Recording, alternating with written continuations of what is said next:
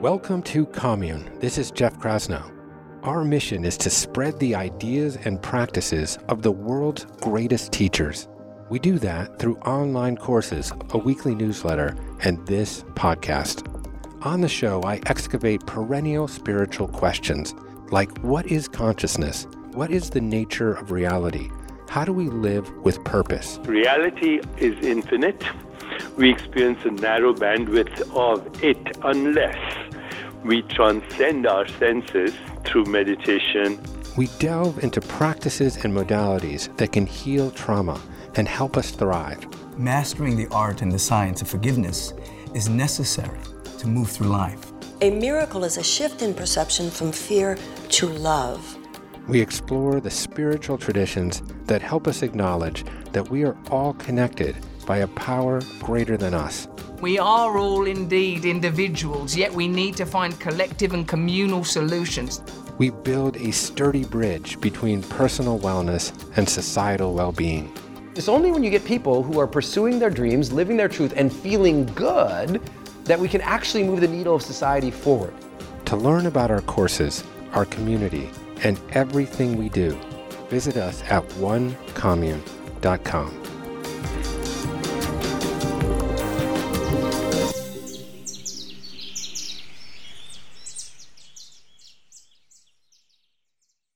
Okay, my guest on the show today is Light Watkins. Light is a meditation teacher, author, and spiritual nomad of sorts.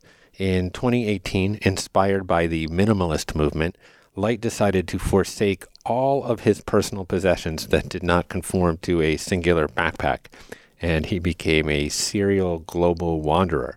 So in our conversation, we explore the contents of that very backpack, perhaps as an excavation into discovering what in life is truly necessary.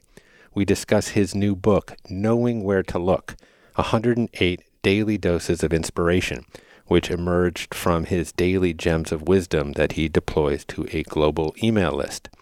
Light reads excerpts from his book, and we poke at myriad spiritual and societal riddles, like the conceptual mind's need for certainty, how to get comfortable with discomfort, the importance of conversations and the grace that we need to show each other while having them. We discuss how to learn from rejection and the liberation that comes with forgiveness. I always feel right at home with Light, and I think this conversation is reflective of the warmth that we share for each other. So without further impediment, here's my conversation with Light Watkins.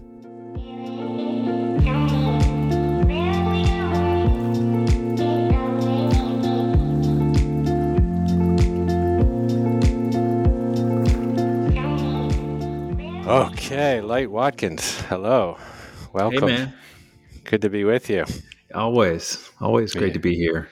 Yeah, I've been looking forward to this. Where does the world find you today? Today, I am in Atlanta. My family lives in Atlanta, and I was just in Los Angeles for a week, and I'm heading back to Mexico City, where I've been posting up for the last several months. Yeah. I always like to ask people where they are, but I think that is particularly apt as an inquiry for you, given your vocation as professional nomad. And I think that might be an appropriate place to start our discussion, since in your brilliant new book, you write extensively about nomading and I suppose the intersection between nomading and inspiration. So on that note, I guess I'd ask you, what was the inspiration for eschewing all known worldly possessions, and where has that journey taken you in the last couple of years?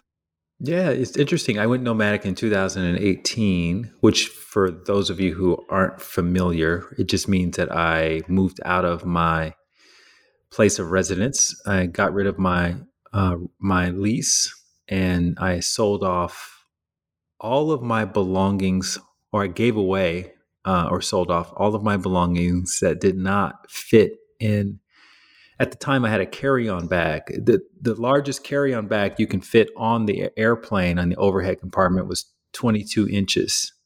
So I went and found the best 22-inch carry-on bag from the luggage store, because that was going to effectively be my new apartment.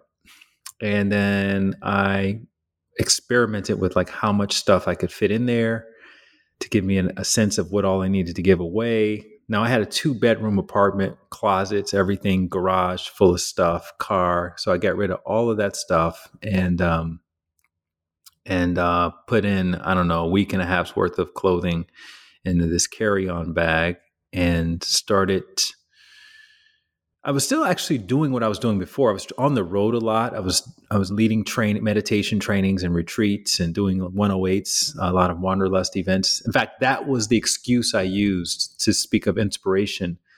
I was inspired by my schedule because I think that year was the year Bliss More, my last book, came out, which is the meditation book. And you guys had me on the schedule for, I think, 12 or 13 wanderlust events over the span of the year. And so I figured I would use that as an opportunity to practice living exclusively from this carry-on bag in various Airbnbs and whatnot. And so that's how it started. And then eventually, after about a year or so, I realized that I needed to downsize. So I went from the carry-on bag to a backpack, which was kind of the plan all along, was just to keep, editing my things down to just the essentials. Because I also have this idea of writing my next book about minimalism and nomading and stuff. So it was really intentional around that. I got rid of my laptop and I just had an iPad to see how that would work. And, every time I scaled down a bit, I just make it work. There were some inconveniences, obviously, with everything, but you just make it work. So it's been fun. It's been a fun process. I've learned how to wash clothes in the sink, Yeah, I'm curious as to the contents of one's backpack when it comprises all of one's possessions. And I will say, just before I pry into your personal life, Wayne Dyer, who was instrumental in introducing me to meditation and personal development, also kind of eschewed all worldly possessions at one point in his life and moved to Maui to live the Tao. And he spent, I believe there's 81 verses in the Tao. And I believe he spent 3 or 4 days living each verse over the course of, that would be a whole year, right? About 324 days. And that really struck me as just a very bold and extreme choice especially to be making inside this kind of consumer society. Mm-hmm. So I wonder, and you can divulge the contents of your bag if you like, there's no pressure, but I wonder what some of the joys and challenges of living that minimally have been over the past couple of years. First of all, I want to say that I'm a huge fan of Wayne Dyer. He's got a great story. Recently, I kind of dip in and out of his story when I'm on the hunt for inspiration for my daily dose of inspiration emails. And so I've been reading about his leap of faith from a college professor and into author, self-help persona, which is really cool. And I always remember what you said about him, where he kind of pulled you to the side one day and told you to stay close to the work. And I think about that for myself as well, which is cool. I didn't know he did a whole minimalism thing. That's really interesting. I need to dig a little deeper into that. So yeah, what's in the bag? Nothing really sexy is in the bag. It's literally basics. It's like, and now that I'm a podcaster, I have all my podcast stuff, this microphone that I'm speaking with is in my bag. So that takes up space. I would say the things that would surprise people, aside from just the basics, toiletries and underwear and stuff like that, is I have a meditation puja kit. I carry that around. That's an essential item in my bag, because without that item, I can't really do what I do in the world. So, and that takes up a good, I would say, 1/6 of my whole backpack is my meditation teaching puja kit with trays and bowls and rice and supplies and all of that stuff. So that's interesting. That is interesting. That's 16.66% of your life there. So Yeah. so we know where that sits in the hierarchy of Light That's Watkins' right. needs. That's right. And then I have Yeah. my tripod is in there. I have a light, an LED light, and I have my microphone. So I have like a bunch of gadget stuff. I have backup batteries, blah, blah, blah. But then as far as like just clothing, I've got 2 pairs of shoes. One is a running shoe and one is a regular, my white sort of tennis shoes. I have a suit jacket, and then I have 1 button-down shirt, 1 pair of jeans, 2 pairs of shorts. One is a workout short that can also double as swim trunks. And then I have like 5 t-shirts. One or 2 are long sleeve. A couple of them have buttons on them in case I need to wear them to kind of look dressed up. And then I have like 4 or 5 pairs of underwear, and that's it. But let's say I go to a place, like I go to London or New York or someplace, and it's cold. I'll go to some fast casual store and buy a parka jacket or something, and I'll use it for the time I'm there, and then I'll donate it to a secondhand store. So I'm more of like a hunter gatherer, where I get rid of things that I don't need seasonally, and I acquire new things that I may need, so that I can keep everything nice and compact. And every 5 or 6 months, I'll like replace my t-shirts and underwear and stuff, just because it starts falling apart. If you're wearing the same thing every 3 or 4 days, it doesn't hold up very well. So I learned not to buy really expensive clothing, because it just doesn't hold up very well if you wear it a lot. Yeah. I think that sometimes I term this COVID-19 lockdown as forced monasticism, because I think a lot of people, they could have a full closet of clothes, but they're still only wearing like 3 or 4 t-shirts, right? They're just still going back to those essential things. But you kind of imposed an editing system on yourself. And how much of this decision to live the life the way you did is almost a self imposed challenge to deal with discomfort? Because, and maybe this is a good springboard into talking about inspiration, because you do talk about inspiration, quite eloquently, as almost addressing the inner critic and its demands for safety and certainty. The conceptual mind seems to always gravitate towards having to know. So I wonder, is if you could maybe unpack how you've begun to understand inspiration within the context of your journey. Yeah, I think you just hit the nail right on the head. It is about being uncomfortable. I read, I don't know if you know Dane Cook. He's a comedian.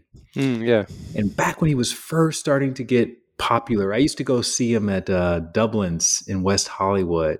He would perform an open mic there every Tuesday night when I first moved to LA back in 2002. And my buddy and I would go up there every Tuesday night, and there'd be a host of comedians, but he was always the headliner, and he was always the funniest. He was always killing every single Tuesday night.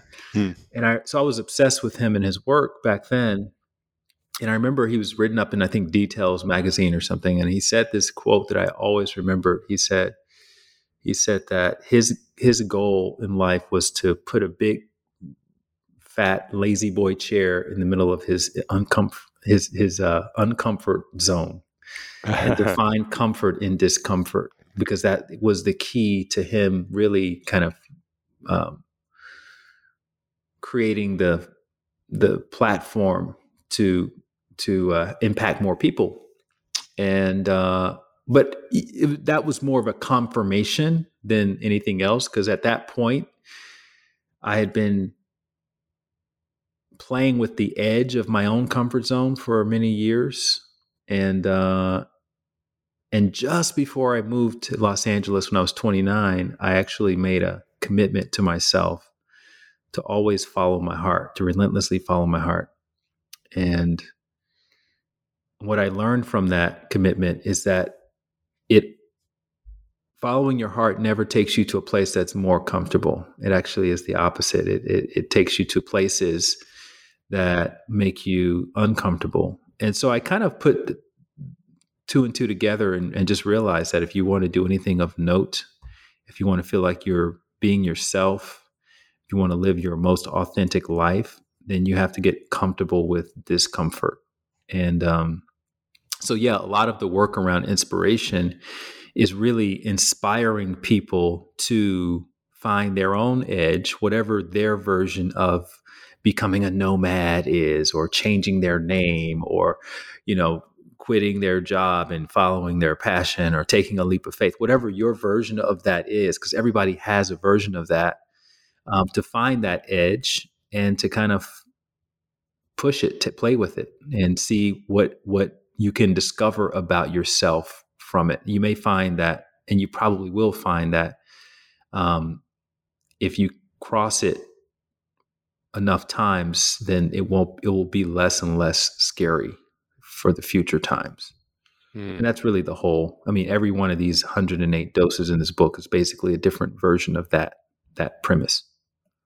Yeah, I think that's a beautiful observation that in some ways your nomadism is it's an analogy for playing with the edge of discomfort, that dance. And I suppose this is where having a meditation practice has tremendous utility, because it does provide sort of a consistency that one can come back to, and then venture out again. And in my life, certainly my relationship with Skylar, which feels like a meditation practice, but it's 3+ decades has been really liberating for me, because I always have that sort of safety zone in a way, from which that serves as a springboard for a lot of risk taking, I guess, in my professional life. So I'd love to jump into some of the selections in the book, but and just to be clear, this book, I have it here. I have the galley version. For those of you who are not seeing this and just listening to it, you'll just have to imagine this glorious book. It's called Knowing Where to Look, and it is filled with gems of wisdom, 108 daily doses of inspiration. And I wonder if you could just take a minute to describe the evolution of its creation, and how it can be experienced as a work, and then we can jump into some specific selections, which I'm excited to hear you read. So back in May of 2016, actually 5 years ago this month, I had been playing with the idea of writing a daily email. I had been following Seth Godin, the marketer, for a long time, and his daily email. And there's another guy whose email I'd been subscribed to in the meditation community. And I always thought, gosh, that is so cool, but that would be so challenging to have to write a daily email and send it out on time every day, especially with all the traveling and stuff I was doing. So I kept talking myself out of it. And then around this time of year, I decided to get serious about it. I decided enough was enough.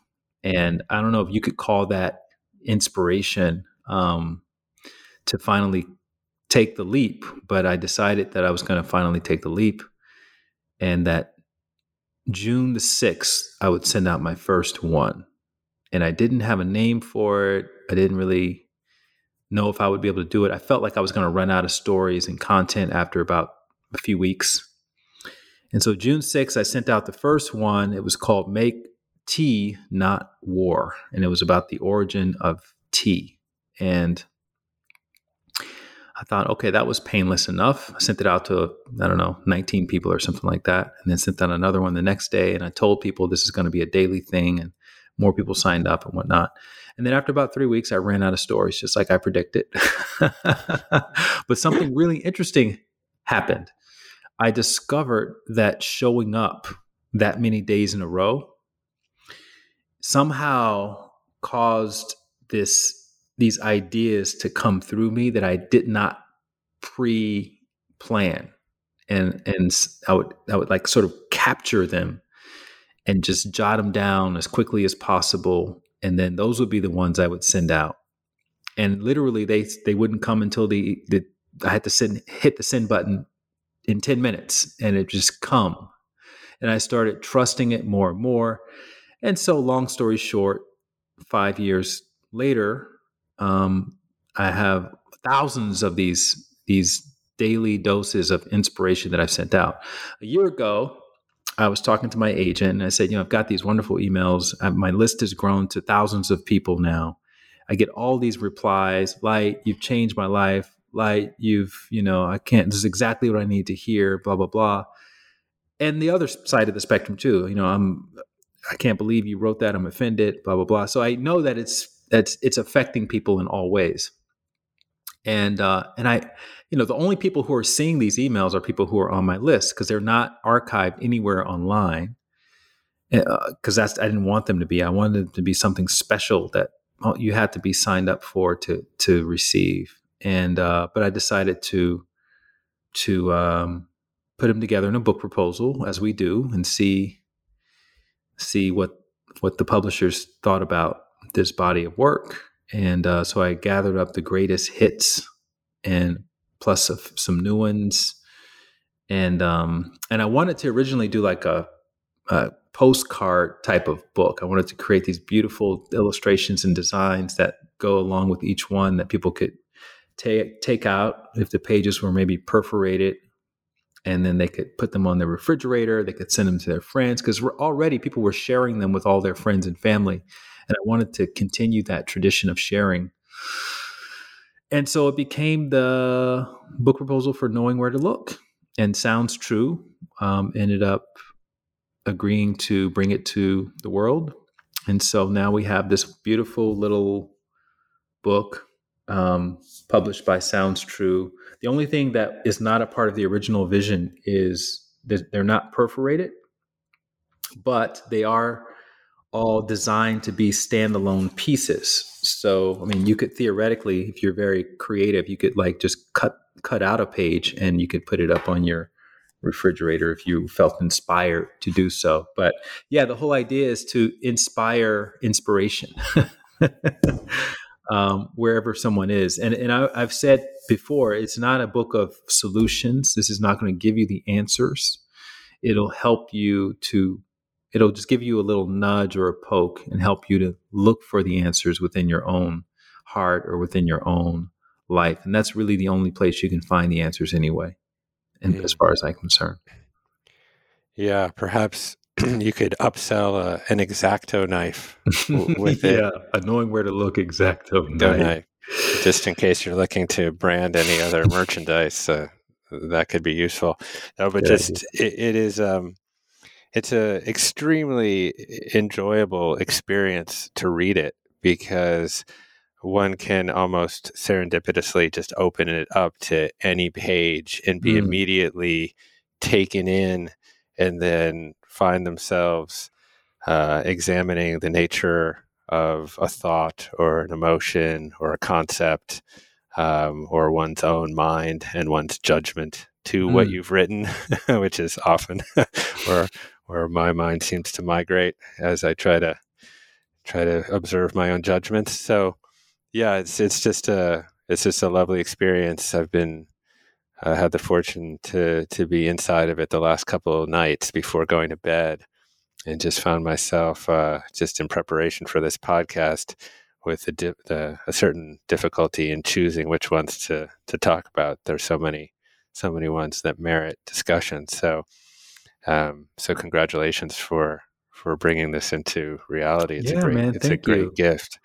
And that's part of the deal is you're encouraged to it's not a book that's written to be read from cover to cover. It's actually you're encouraged to pick it up whether you're in bed or on the toilet or you're just about to meditate and you just want a little positive thought to consider at the beginning or at the end and just a little so if you only read one page, every story is like one, maybe 2 pages at the most, then that could be enough for the day or for the week. And then maybe you pick it up again the next week. So, yeah, I can already imagine. I just installed a sauna here at my home where I actually do a lot of my meditating because it's enclosed and quiet. And as you know, I have 3 rugrats and an otherwise a life that could otherwise be quite distracted. So, and I actually like the heat because it sort of brings me into a moment. And I have a easier time sort of shedding distraction. So I could imagine this volume getting soaked with essential oils and sweat and water and I might have to request another one sometime soon. But I think if you don't mind reading some selections from it, I think it would be a great joy for people. And I thought just because Wiggle Room, which is near the beginning, I think on page 22, was a good place to start just because your path as a meditation teacher was not an obvious one. And I think this one sort of pokes at that a little bit. So whenever you're let's do it. Ready. Yeah. Okay. Wiggle Room. A funny thing happened to me one unusually cold February night in Los Angeles back in 2003. I was invited by a friend to a talk on meditation that was given by his meditation teacher who was visiting from out of town. I decided to go, not because I had any interest in learning meditation, but as a favor to my friend. Now, if you would have asked me before I walked into the room about my life's purpose, there's a 100% chance that my answer wouldn't have had anything to do with meditation. However, if you asked me the same question after I left that room 2 hours later, I would have declared that I was destined to become a meditation teacher. That is the funny and beautiful thing about inspiration. There's just no way that we can plan for it. We may have loose ideas about what we're here to do, and maybe our life is unfolding according to that plan, but there's a decent chance it won't unfold according to that plan. And the scariest thing about a diversion is not having all the answers. Even after I knew that becoming a meditation teacher was my calling, there was no vision showing me how it was going to unfold. Remember, this was in 2003. So no one was talking about making a career in meditation at the time. I kept my day job while continuing to apprentice my teacher until one day, about 4 years after we met, he invited me and a few others to India to train us to become meditation teachers. And the rest is history. I've learned that this kind of life-altering inspiration can strike at any time, maybe even today. If we have the courage to explore them, our internal hunches have a way of working out for the best. If we ignore them, we may not be able to sleep at night. Either way, I recommend leaving a little wiggle room in the long-term plan, just in case. Thank you, man. That's I love this because it just speaks to so many things that are true about life. It speaks to intuition and the utility of it, and also, where intuition can be risky and lead us astray. But it seems mostly to probe this idea of being able to live in some degree of uncertainty, right? With some degree of space. And you somewhere later in the book, you you quote Joseph Campbell, and I just wrote it down. I'll just read it really quickly because I think it's sort of tied in some tangential fashion to what you just read. He wrote, if you can see your path laid out in front of you step by step, you know it's not your path. Your own path you make with every step you take. That's why it's your path. And when I read that later in the book, I immediately sort of connected it to this writing, which is, of course, sort of me imposing my own experience on your work. But I wonder if you could just talk a little bit about the importance of wiggle room or space. Well, man, it's like define my life, wiggle room. I'm one of those people I've had several careers. I think I'm on my fifth career right now in my 40s. And in each one has been fulfilling on some level. And so I'm always impressed when people have a very clear mission and they kind of stick on that mission over an extended period of time. But I feel like it's even more important when you're in that kind of trajectory to maybe it's not a career thing, but maybe it's a lifestyle thing to have a little wiggle room in your lifestyle, because I feel like that's a way that the universe, if you want to call it that, kind of keeps us relevant, and that our purpose, our ultimate purpose, is actually kind of multifold, and it has seasons. And so in one season, your purpose may be to be a doctor, lawyer, or a meditation teacher. And then in the next season, which may be a few months from that point or a few years from that point, it may be to do something else or to show up in a different kind of way. And one of the reasons why we suffer from so much stress and anxiety is not necessarily external. A lot of it is generated internally because we resist the sort of inner callings to show up differently, to try different things, to take those leaps of faith, to follow our heart. And the interesting thing about it is that on paper, everything can look great, right? And everyone could see you in your life and think you've got it made and everything is, you have no problems. But if you're not adhering to that guidance inside, it usually doesn't feel that great. And that creates even more tension and shame because now I'm embarrassed and because I shouldn't be feeling this way. And, all these things. And I just think like mental health, we have to talk about them a little bit more openly as a society. And maybe this work would be a catalyst for some people to start the conversation and, just talk about it. And because I bet you if you talked about it with 3 or 4 people, everybody would have some version of that. Yeah, I've been thinking of, I've been a dentist for 18 years and I've been thinking, of becoming a Cirque du Soleil performer. Well, you laugh at that, but my grandfather was an acclaimed cardiologist into his mid-50s. And I think it's 57 or 58 years old, he decided to make an almost spontaneous decision to become a gypsy violinist. Yeah. And he was absolutely fulfilled and happy to the day he died. Of course, it wasn't necessarily the most astute financial move, No. but it didn't matter. It was a paycheck for his soul. That's right. Russell Brand, it turned me on to this one definition of envy, and envy is certainly something that can fester if you're not living your life's purpose. And I'll butcher it a tiny bit, but hopefully I get the essence, which is envy is the projection of your unfulfilled potential onto someone else. And I'm like, I remember the first time I heard him say that, and it just kind of hit me, is that, we hold ourselves back from our dreams, often because of fear, right? Fear of judgment or fear of failure. In some cases, to be honest, fear of success. And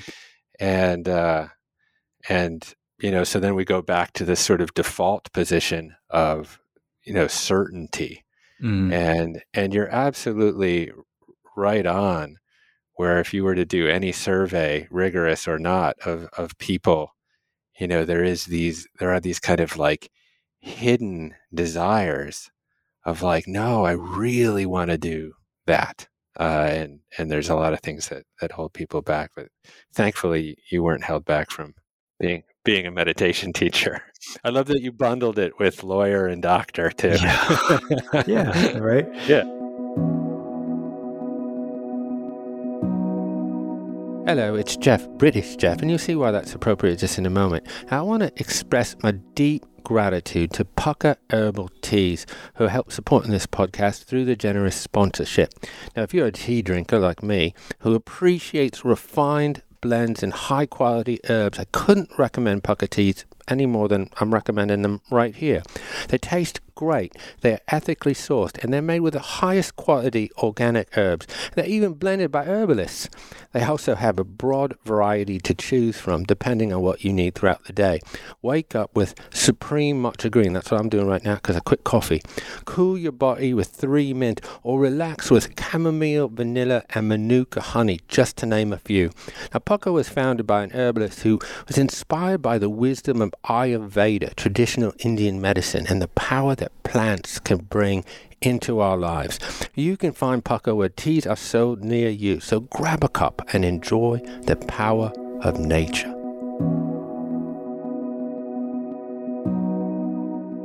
There's another piece in the book called Dreams Deferred, and it was about this guy who started this nonprofit for late-stage cancer patients, people who are terminally ill.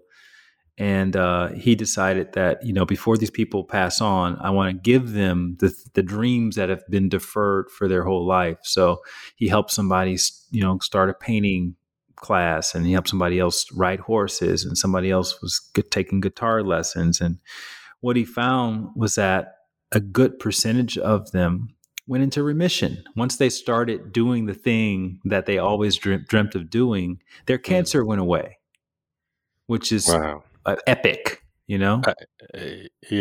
I mean, I interviewed Anita Moorjani maybe 2 months ago. I don't know if you know her story. No. But she was a woman that had a near-death experience that was riddled with cancer, and had went to the other side and then had a miraculous recovery, one that doctors, kind of typical Western allopathic doctors, couldn't really explain. And then she started telling her story. And of course, Wayne Dyer, who seems to be a theme in this episode, discovered her. And then she became an author and a public speaker, and all of a sudden started living this absolutely full, inspired life. So Wow. It's, this mind-body connection is something that we're still understanding. Mm-hmm. I wonder if we could do another piece, if you don't mind reading. Yeah, we can do as many as you want, man. Cool. So let's you just give me the page number, and I'll. Okay. Well, this is on page 62, and it's titled "Autocorrect," which this made me laugh. So, just a caveat is that a lot of these words in the piece itself are misspelled. Oh, that's true. Yeah. Little squiggly lines underneath them, just like you would see if you were typing out an email and you misspelled a word. Yeah. Okay, so autocorrect. When we write, if we get it wrong because we were preoccupied or tired, our device gives us the benefit of the doubt. The device knows that based on our past behavior, we probably didn't mean to type banana as BANNANA, so it will suggest banana. The reason it's difficult to communicate via speech is because there's no delete function, no autocorrect, and very little benefit of the doubt, unless one is mature enough to understand that the nature of speech is first draft, and that tired or preoccupied people don't always communicate effectively. And just to be clear, I'm not suggesting that anyone accept verbal abuse or gaslighting, but everyone slips up and says something they don't mean from time to time. So be willing to at least ask if that's what they meant to say. And if it wasn't, then forgiveness is nature's autocorrect. That last line is just a mic drop. And there's another one in there, which is the nature of speech is first draft. Yes. I wrote that down until I got it right. Yeah, this is, I think, one that's particularly timely. Because there does not seem to be a tremendous amount of grace that we have for each other right now around public discourse. And, one can only kind of turn their head to see endless vitriol being, spewed back and forth, whether it's politics or almost any issue at this juncture, COVID, et cetera. And yeah, I think the point that you make here is so prescient because, we are highly imperfect people. And, there is a good chance that over the course of just this conversation, I will make about 100 grammatical errors and probably some other errors that I might regret. But, and it's also to say that words do matter. Like we need to be mindful about our verbiage. But I think that we can also become so inhibited to speak in the worry that a term may have expired or a tweet won't age well. And then in that inhibition, silence becomes complicity, so, and, if we're unable to have these dynamic conversations, it seems that it's going to be very difficult to move society forward. So I was really just struck by this one in particular because I've had a number of experiences over the last 5 years where, to be honest, like I've fucked up. I've said a few things where I just stepped in a bucket of shit. And to be honest, I had the great fortune of people calling me forward instead of calling me out, like holding me accountable. I'll just give you one tiny example. I think 4 or 5 years ago, I was saying something where the intention was very positive about, equality and justice. And I was trying to be very inclusive in including a lot of different groups into that conversation. And I said, I think the people of myriad sexual preference. And, I just made a mistake, basically. And there was a guy on social media that called me out and said, very politely, but very directly, like, no, the terminology is sexual orientation. And he just called me forward there. And and I've never made that mistake again. And obviously it was a good-natured mistake. But it was just an example of, I think, stuff that happens all the time. Anyways, I don't know if there was any particular source inspiration for writing this one, but it's certainly. I'm in the same boat, man.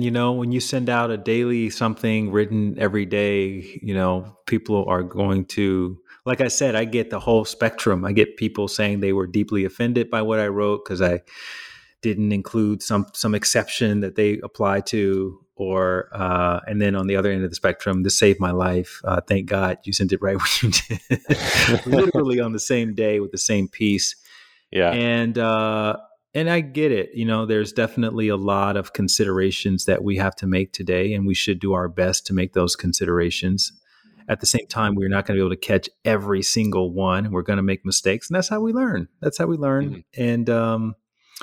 And I think one of the hallmarks of someone who is on the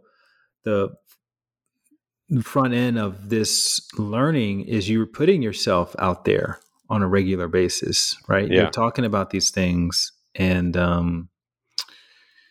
and you know this, but with all the writing you've been doing, I mean, you're so prolific right now with your writing, but you learn how from the act itself, you learn how to self-edit, you learn how to screen, you write a piece, you just probably, I know this is the process I follow, is I just write it the way that it's coming out. And then I take it back and through like 5 or 10 different filters, right? So what is someone who's been abused going to, how would they interpret this piece? What if someone lost a child? How would they interpret this piece? What if someone has been sex trafficked, right? You take it through all these different screens. And by the time you finish doing that, you've probably had to water it down a little bit. And, but that's the cost of helping people feel seen and heard, right? You can't just be out there, letting your ego basically run the show because it sounds great, if you are concerned about learning. And but at the same time, you don't want to Mickey Mouse it too much, because you still want it to have your voice and that original inspiration that came through. So it's a delicate balance, or dance as you called it, that you learn how to do. And I think that is the art of expressing yourself publicly, that people who have never done that will never quite understand. And some people are just never going to be satisfied. They're always going to look for a reason to be offended about something. And that's just a part of it too. You can't please everybody. So you just take the knocks and you learn, and you just keep moving forward. Yeah. I mean, one of the things that I discovered inadvertently about writing, and this could take other iterations, you can be making videos as you have done prolifically on Instagram, etc. But that putting yourself out there is a form of personal development in and of itself, for the very reasons that you're articulating. I will also get feedback, some of which is sort of nice and adulating the ego, which of course is lovely. But also, when you write as much as you do, or make as many videos as you do, or write as much as I do, there are bound to be people, as you say, that are going to find issue with something. And of course, the first reaction, if you're not in a centered place, is to be defensive, right? And you're like, well, that's not what I meant. And, like you start to wind up all of these defense mechanisms. But I've really actually gotten to the place where I look forward to the people that take issue with something, because for me, that is a learning opportunity, right? It's like, there was a woman last summer that called me out so hard on the use of the term founding fathers. And I was just using it, I mean, to be honest, pretty naively in the context of something that I was trying to say about the hypocrisy inside our Constitution and blah, blah, blah, et cetera. And she just laid into me about sort of the patriarchal and paternalistic nature of founding fathers. And, at first I was like, wait, I'm just trying to say something here about justice and equality, but after I really heard it, I actually came around to just expiring that term in my own vocabulary. And it was like, okay, like, there's an opportunity here to learn. Anyways, it's interesting. I think actually this segues almost,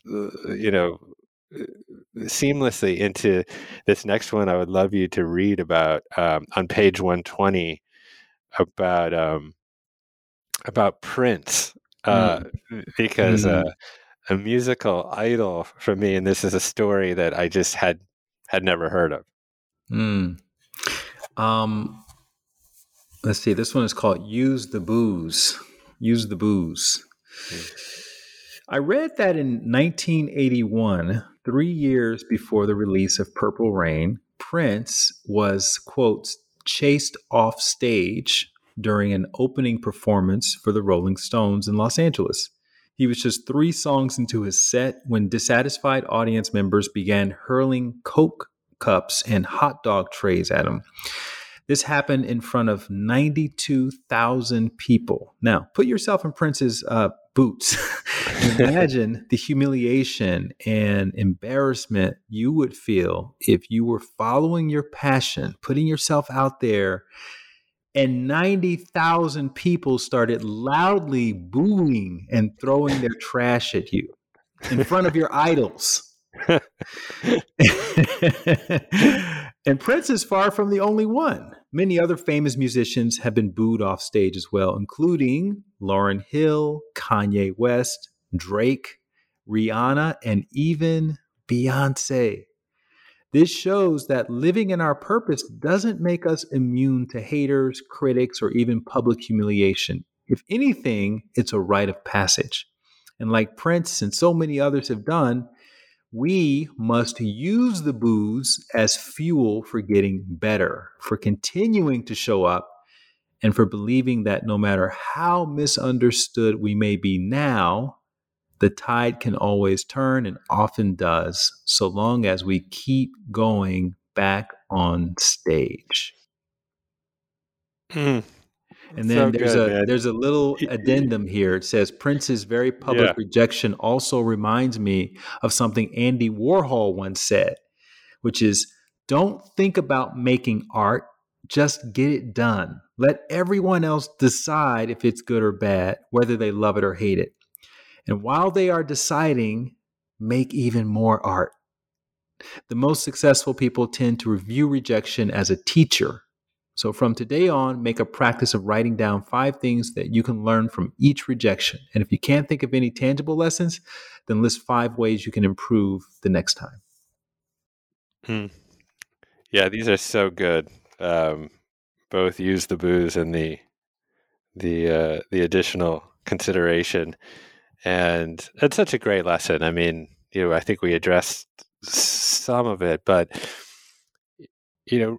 really trying to eschew the ego, right? I mean, the fear of judgment. And I mean, to be honest, I was, and we've talked about this on your podcast, is that I was a people pleaser for a significant chunk of my life. And that is my, when I'm feeling a little tired and not my best self, that's kind of my default is I'm a chameleon, from a personality perspective, often with the goal of kind of fitting in. And, so often we can scaffold our own identity in the millwork of other people. And then sort of thrust the requirements of our ego onto them, such that like our self-worth is based on what they think, So, and a lot of this, I think, comes back to this really deep desire that we have for connection. But there's a confusion that we have between sort of fitting in and belonging. And, Brene Brown has this beautiful delineation between the two of them as, belonging is really being part of a group or being accepted without sacrificing your authentic self versus fitting in, which is changing who you are in order to have that acceptance. And that always rang true. I mean, it honestly took me 47 years to acknowledge that distinction. But when you put it in the context of even the greats like Prince, had to deal with it, I think that makes it easier for us lay people.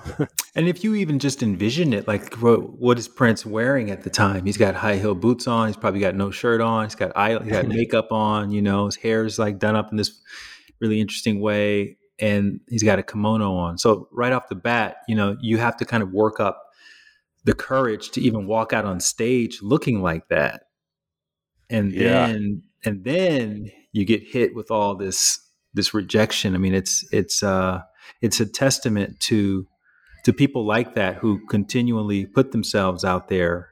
And if we contrast whatever we're dealing with stuff like that, it makes it seem a little bit more doable, a little bit more manageable. Because I don't think anybody listening to this is probably dressed anywhere near what Prince was dressed like while they're going to their job or living their purpose or whatever. Well, the psychographic of the commune audience might surprise you, but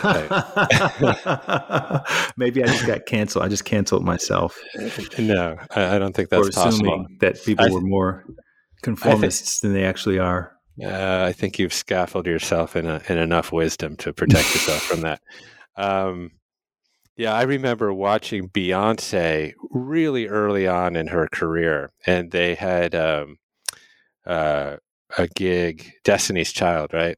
Mm-hmm. They had a gig, like a halftime gig at an NBA game, Mm-hmm. and not the highest level gig for her, at It's like a least in Milwaukee Bucks game or something. yeah, and somehow, the camera person captured some kind of unflattering angle, if that's possible, just for a moment, and I just remember being like, "Man, her career is over." But of course, I've never been good at predicting that sort of thing. As I remember when hip hop first hit the scene, I was like, nah, it's not going to catch on. So, but man, Beyonce is and all of those folks are a portrait of persistence. But you don't have to be famous to persist, right? You can just be working in your own little world. So, cool. Let's, if you've got another one or two in you, yeah, man, let's do it. I would love to hear you. I think it's page 90, which is a sort of a horizontal format in the book. 27 years. This 27 is actually, years. You were asking me earlier what my favorites were. This is actually one of my personal favorites. So okay. This one is called 27 Years. It's about Nelson Mandela. Nelson Mandela spent 27 years in prison, confined to a small cell without a bed or plumbing. He was forced to do hard labor in a quarry. He could write and receive a letter once every 6 months, and once a year he was allowed to meet with a visitor for only 30 minutes.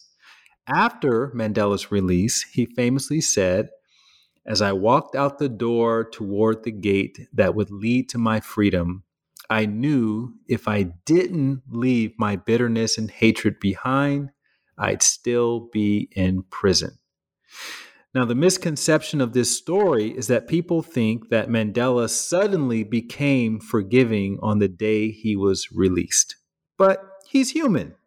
And I imagine that he wrestled with his ability to forgive his captors long before his release, especially when there was no hope of being released. When we find ourselves moving through trying moments, and particularly if a situation appears hopeless, that's when our practice of love, forgiveness, and compassion can have the most impact on our inner growth. And that's why we must continually redirect our attention onto the higher lessons being learned, not the means by which they are being learned. We should assume that if we're stuck in something dreadful and we can't get out, then we're learning something that will help us mine our own greatness, something we will perhaps one day use to help and inspire others. From a spiritual perspective, I would offer that it took Mandela 27 years to learn how to be completely and unconditionally forgiving. And once he fully embodied it, he was released from prison. And that was a large part of what made him the great man whose words and principles we love to quote and emulate today. Beautiful, man. Yeah. As a boy, I traveled to South Africa in 1988. Mostly I was working at this little career center in Soweto. Of course, I was living in Johannesburg, so I would do the opposite commute of pretty much everybody else. And then got to go to Cape Town towards the end of that stay. And this was still during apartheid, so Mandela was in jail on Robben Island. And I can't remember, it might have been from Table Mountain, I can't remember, but from some altitude, you could actually look out and see the prison.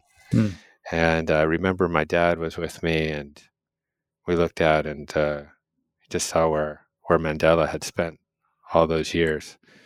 And it was very moving, um, very moving experience. And I've always considered him to be just the pinnacle of forbearance and morality. And in this case, forgiveness.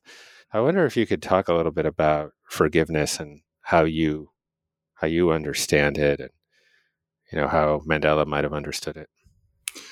Yeah, I subscribe to the understanding of the spiritual leaders like Wayne Dyer, who talks about forgiveness as a cage, and I think Michael Beckwith also echoes that sentiment. But in forgiving someone, you're not letting them off the hook. You're letting yourself off the hook, and that's just really as simple as that.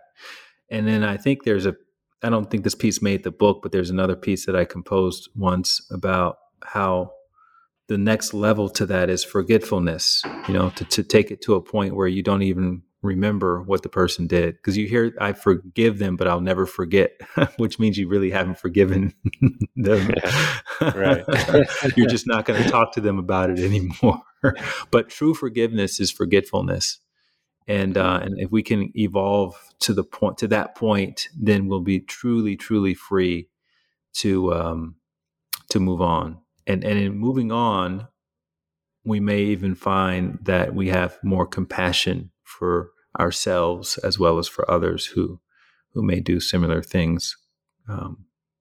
Because that's usually what happens is we hold on until we end up accidentally doing the thing that someone did to us in some way. I have a relative who had been cheated on pretty much her entire marriage. And obviously that's a very, challenging situation for anybody to be in. And then eventually they got divorced, and, she was really sad about the divorce situation. And it was eye-opening because it made me realize how even in the face of something like that, there's a tendency to hold on to it, even though it's causing you pain. In any case, years later, she ended up falling in love with a man who was married. And his circumstances were such that his wife was more or less ill and incapacitated for most of it. But technically, he was married, and she was the other woman, and and it was almost like the mirror opposite of what she had been experiencing. And so once she started going through that experience, she had a lot more compassion for people who go through that experience. And I think that's kind of what life does, is it gives us both sides of the equation. And that's usually the point when people are able to fully embody that air of forgiveness. But if we can kind of front load the forgiveness, we may find that we can be more available to whatever opportunities are present with us in the moment, instead of having to wait until the shoe is on the other foot before we can finally see, oh yeah, okay, I get how people can be human. And so, yeah, I guess I'm just finally going to move on with my life. Yeah, that compassion is unveiled there, but you're right. People can limp through a good chunk of their life, holding kind of an ember of anger and vengeance, plotting, ridiculous kinds of revenge theories, and all that time they're the ones getting burned, right? Mm-hmm. Because you're the one holding the ember. The person that betrayed you is off at a Yankees game or a Lakers game, and half the time doesn't even know he betrayed anybody. It's like, right. Oh, you're upset? Yeah. What? I didn't even realize I did anything wrong. Yeah, I think there's this notion that forgiveness forsakes accountability, and I think it's really a challenge to get through that. But I think you can still hold people accountable for their actions while forgiving them, because, as you said, it is a gift that you give yourself as much as it is a gift that you give someone else.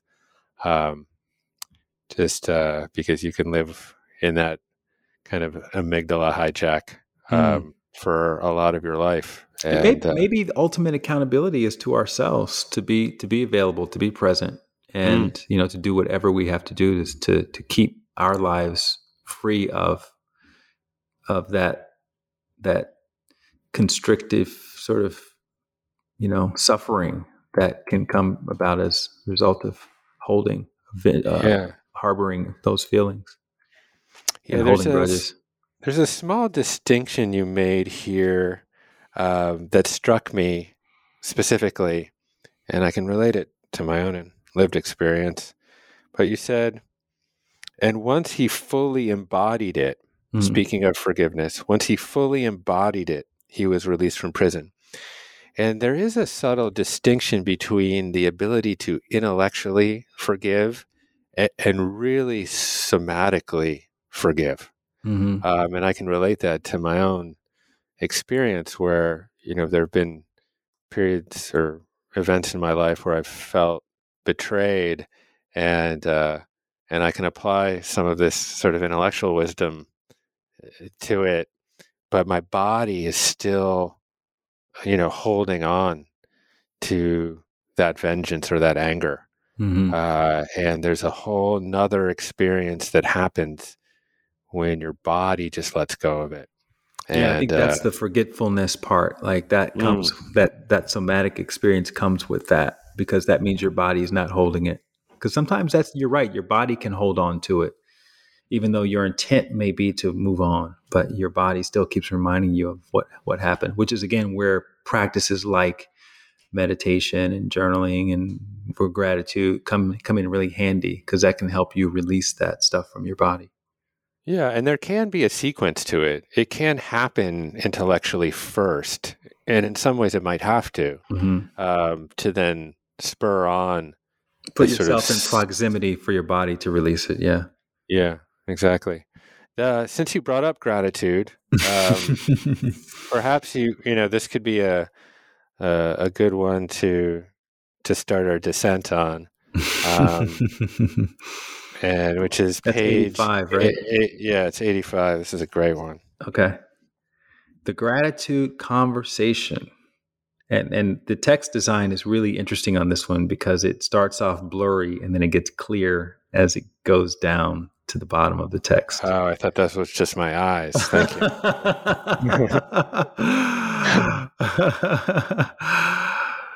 Telling a loved one who worries a lot to stop worrying is like telling them to stop being hungry. It doesn't work like that. And it may cause them to worry even more. If you genuinely want to help someone calm down, when the time is right, try asking them this question: what are you grateful for in this moment? And if they don't have an answer, say, well, I'm grateful for this about you, and tell them something specific that you genuinely appreciate about them. Worrying comes from a fear of the future, whereas gratitude leads us back to the present moment.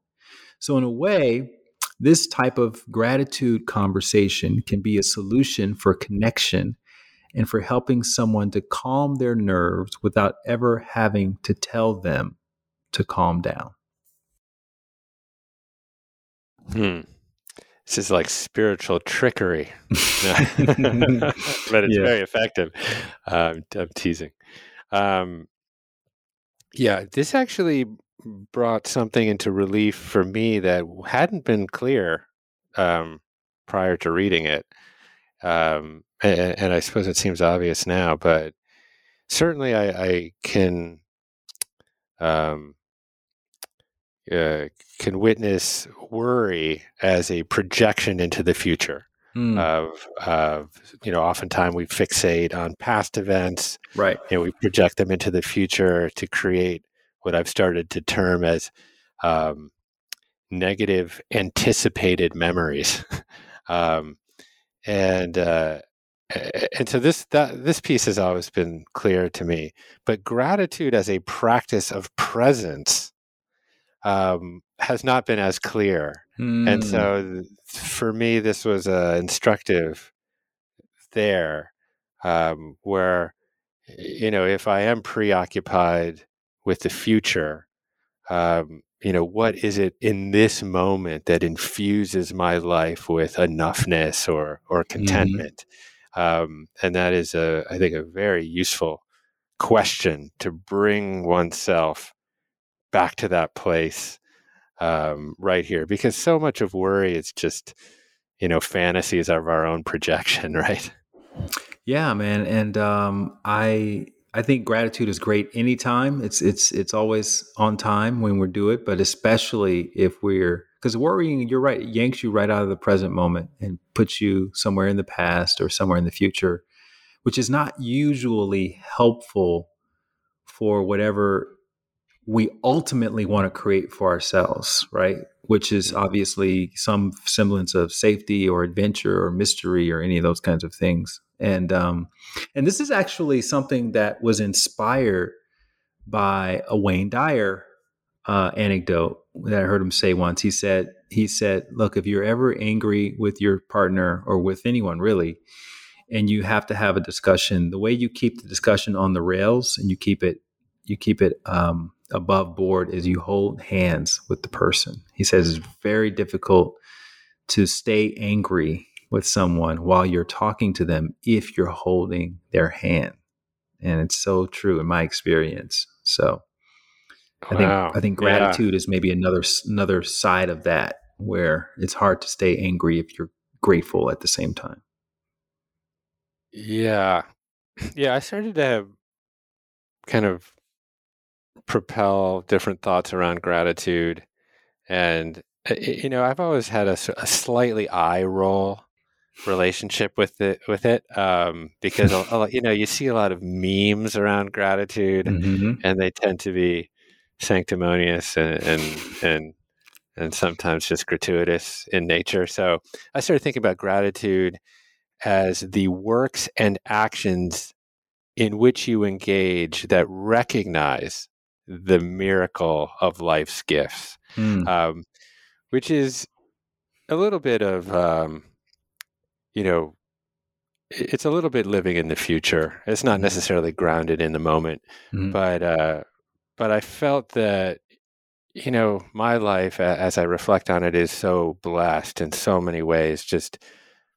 And it just by mere luck, just being born in this body to parents who more or less loved me and, took care of me and gave me a good education. And, I have my, basic needs met.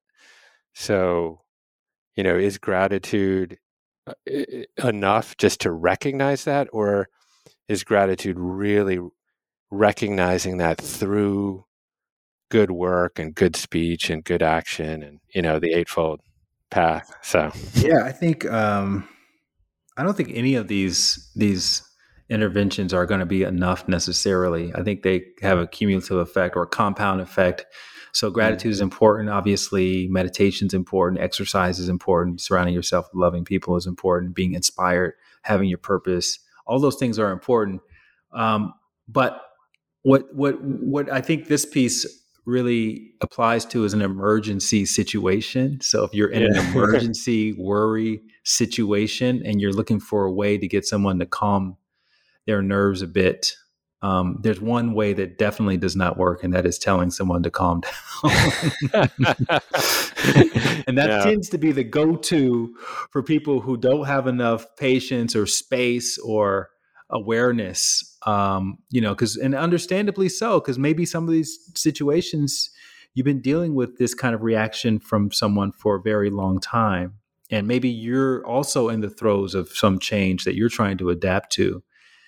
And so you can't really rely on having the patience of Job or the awareness of Mother Teresa or somebody in this situation, but you just want to make it better. And I think ultimately that's what our intention is. Even regardless of what we feel about somebody, we just want to make it better, at least temporarily. And this is just one little tiny, you know, way to make a situation maybe better for a few minutes until we can create enough more space to figure out okay, maybe we need to go take a walk, or we need to go take a bath, or, do something in addition to that. And that's kind of the goal of this book, is just, they're just doses of inspiration. This is not going to be the inspiration surgery that's going to fix your life, but the dose will hopefully keep you on your path long enough to be able to see some patterns and connect some dots in hindsight, and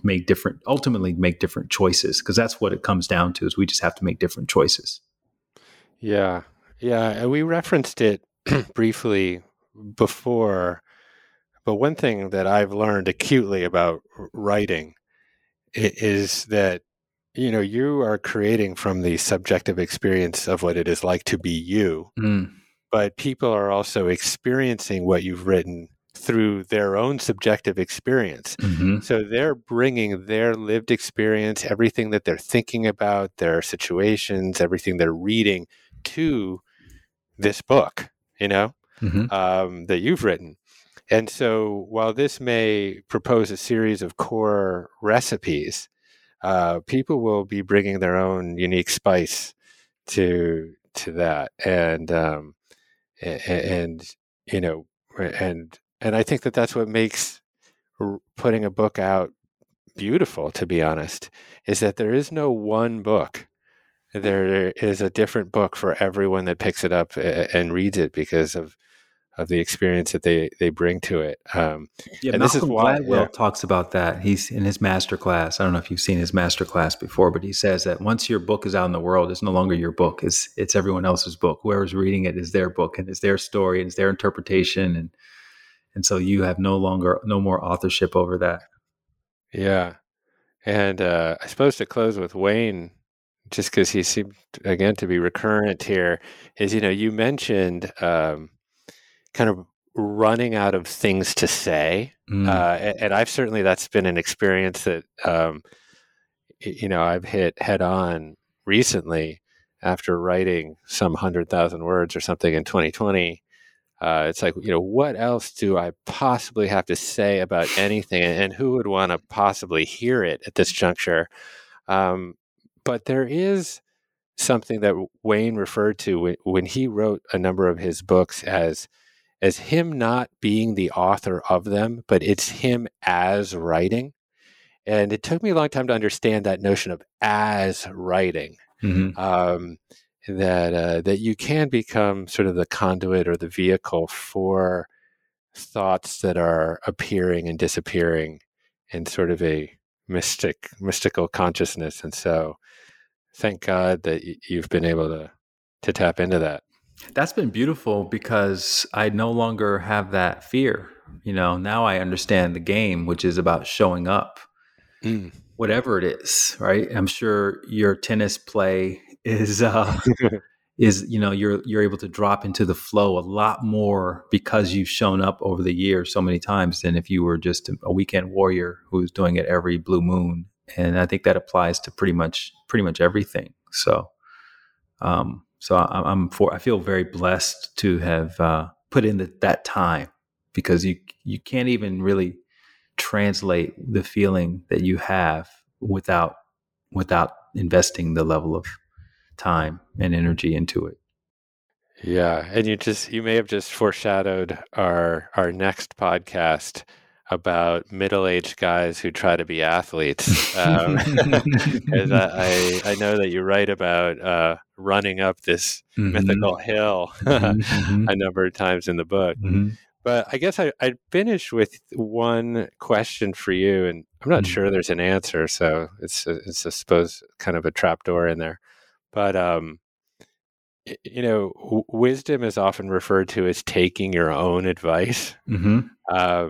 And there is so much wisdom here, and it really is a reflection, I don't think, just of what you've been able to challenge, but also, or channel, but also what you've been able to forage through all of your experiences.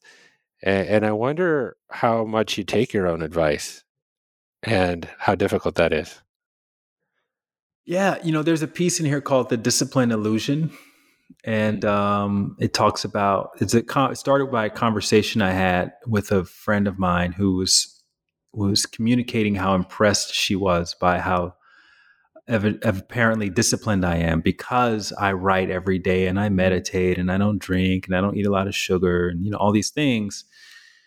And I told her the whole thing it's all smoke and mirrors. I said, I don't have any more discipline than you have. I just what I have done, and I think a lot of this is just a reflection of age, but also I can't discount the effect that 20 years of meditation has had, is I've been able to be brutally honest with myself about my abilities and my tendencies, right? So with writing my first book, which was a self-published book, the process was just dragging on and on and on, 3.5, 4 years, still no book, outlines and drafts, but no book. And then finally, I just got so tired of thinking about it that I created a contract. I went to whatever the word processing app was at the time, and I wrote a contract for myself, and between me and a friend of mine. And I said, I am going to finish this book. It is going to be published ready by such and such date. It was like 3 months from that day. And then I wrote a check out for $4,000, which at the time was, a pretty significant amount of money. It still is a significant amount of money for me right now, but at the time it was really significant. And I think I chose that amount because I only had like $4,000 or $5,000 in my account.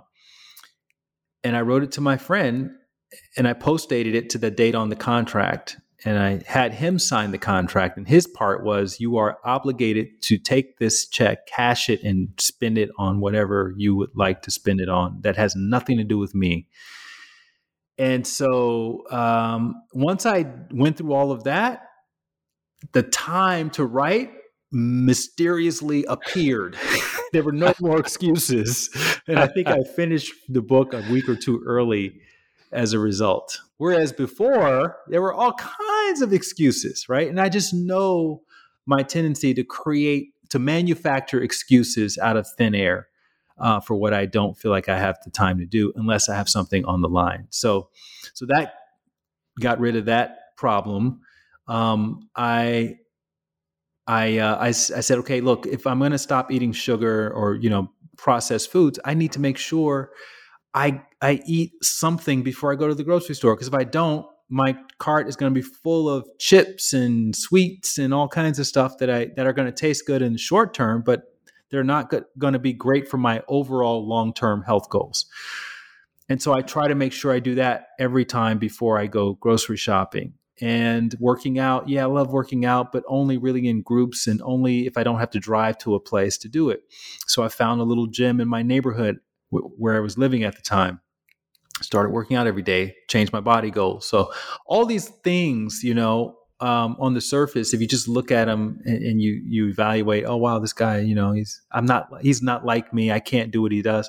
It's all bullshit. You can do anything. You just have to be honest with yourself. So the real goal is to be honest with yourself, brutally honest. And if you can do that, then you can put stop gaps in place where you keep falling short so that you can put yourself in proximity to whatever change you want to make. And that's really all that it comes down to is, are you close enough to it to be able to take advantage of it? Wow. Well, you've divulged a lot of secrets about yourself, and anyone listening who wants Light Watkins to do something, obviously send him a contract and a salad. That's right. And a dumbbell, and he's good. Well, Light, I just always so enjoy spending time with you. It is just a pure delight for me. I almost consider it a form of meditation in itself because I am rarely so present. So I am grateful for that. Thank you.